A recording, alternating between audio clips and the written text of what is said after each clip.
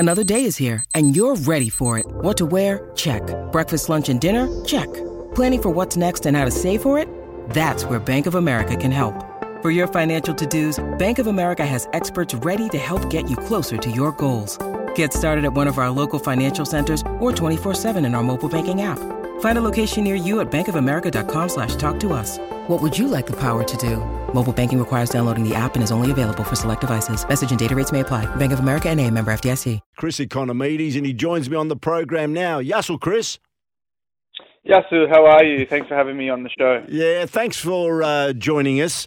I know it's getting a bit late there in Melbourne. You're looking forward to coming back west?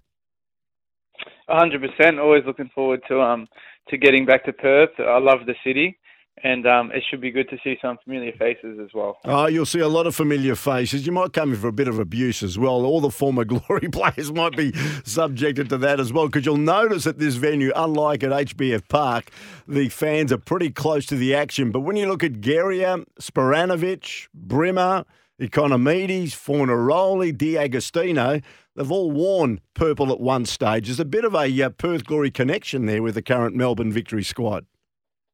Yeah, of course. I think there definitely is a lot of links to the past Glory squads, and there's obviously a lot of friends that have been made, and I'm sure a lot of enemies on the night. But yeah, overall, some obviously fantastic memories shared for a lot of players together there.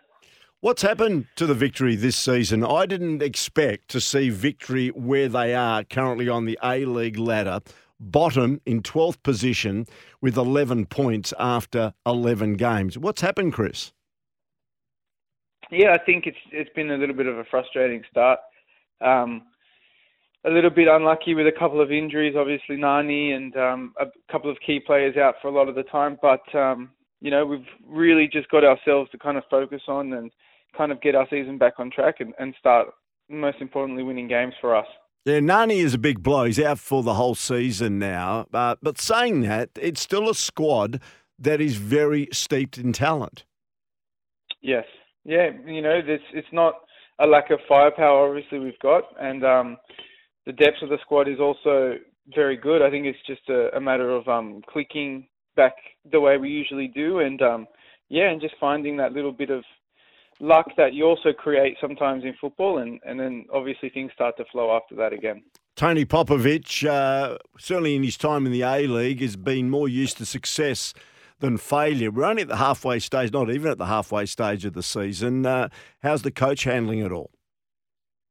Yeah, I think he's taking everything well. I think this time last season we weren't doing too great either, which gives us a lot of motivation as we were down near the bottom after the first kind of 10 games of last season, and we ended up missing on the Premier's plate by a point. So I think we went on a good run with 16 games, I believe, unbeaten in a row. So hopefully we can kind of emulate something like that and draw inspiration from last year. But we're definitely all working hard to get back to where we want to be, and that's kind of the only way to do it now.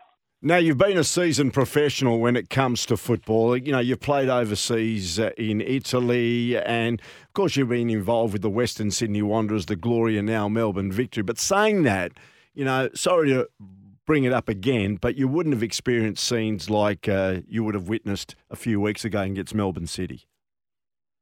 Yeah, it was surreal. Honestly, I played in some pretty wild matches in the Serie B in Italy where we had lots of passionate fans, but it was it was crazy really to watch fans come on the pitch. Never really experienced anything like that in my career. So it was definitely a one-off experience. Did you fear for your safety? I know the Melbourne City goalkeeper did, but do you fear for your safety at all?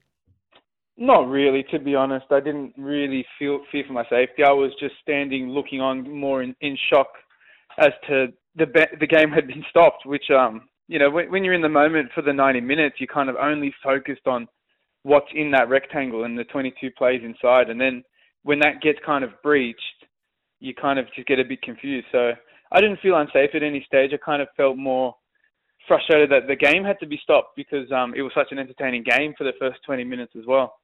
Chris, I know it'd be very hard for you to make a comment, but I was flabbergasted that Melbourne Victory weren't docked points for what happened because, as you know, in a lot of the leagues overseas, if there is crowd problems, often the club responsible with its fans gets docked points. You mentioned last year you went on a great run of 16 games without defeat. You do that again this season, and all of a sudden you're playing finals. You could win maybe the championship or the premiership, and it's a great season, even though there's been this issue that plagued the A-League and was a bad look for Australian football.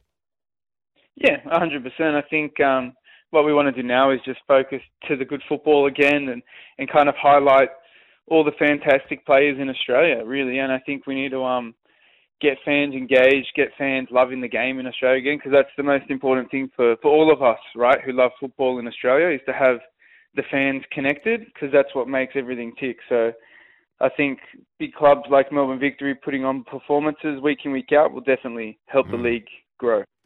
Did you expect to, what was the general chat within the club? Did you expect to lose points?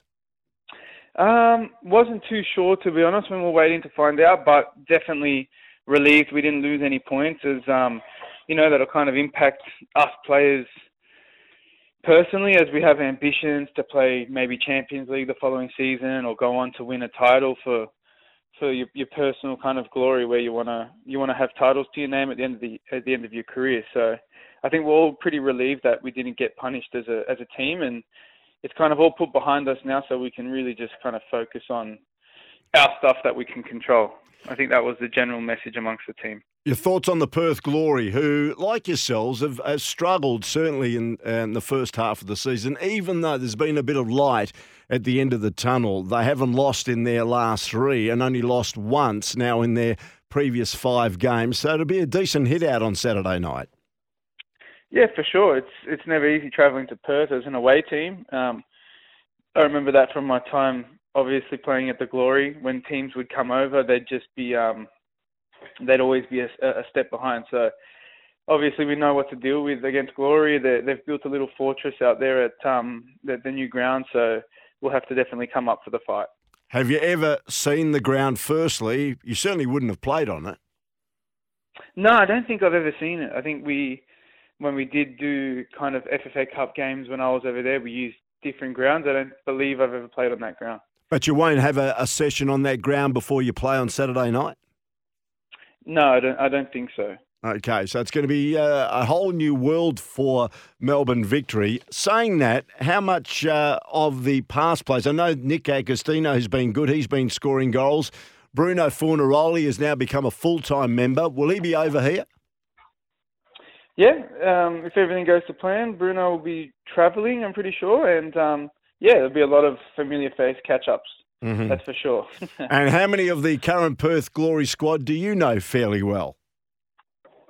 I think most of them, even your new signings with Mustafa Amini, I've played with together in the Socceroos and also in Denmark, our short time together there. And and a few old faces like Rocket and all the boys I obviously know really well. Good on you, Chris. Well, thanks for joining us. I really appreciate it. You're an outstanding player. And as I said, an outstanding individual. And don't bring your best game on Saturday. I'm happy for you to score 1 goal as long as the Glory maybe take the 3 points. Because if the Glory take the 3 points, all of a sudden they're knocking on the top 6. But it should be a great night. I'm really looking forward to it. Bring the suntan lotion, 36 degrees forecast for Saturday, so it'll be a warm one on Saturday night. Good on you, Chris. Thanks for your time. Will do. Thank you very much, mate. Good on you. Chris Economides joining us here on Sports Day. We're live from the Toolkit Depot studios here at Optus Stadium. Looking forward to it. Actually, on Saturday night, it'll be balmy. It'll be a big crowd. They'll make a hell of a noise. And I reckon Tony Popovich and a few of the Perth Glory former players are in for a pretty interesting night.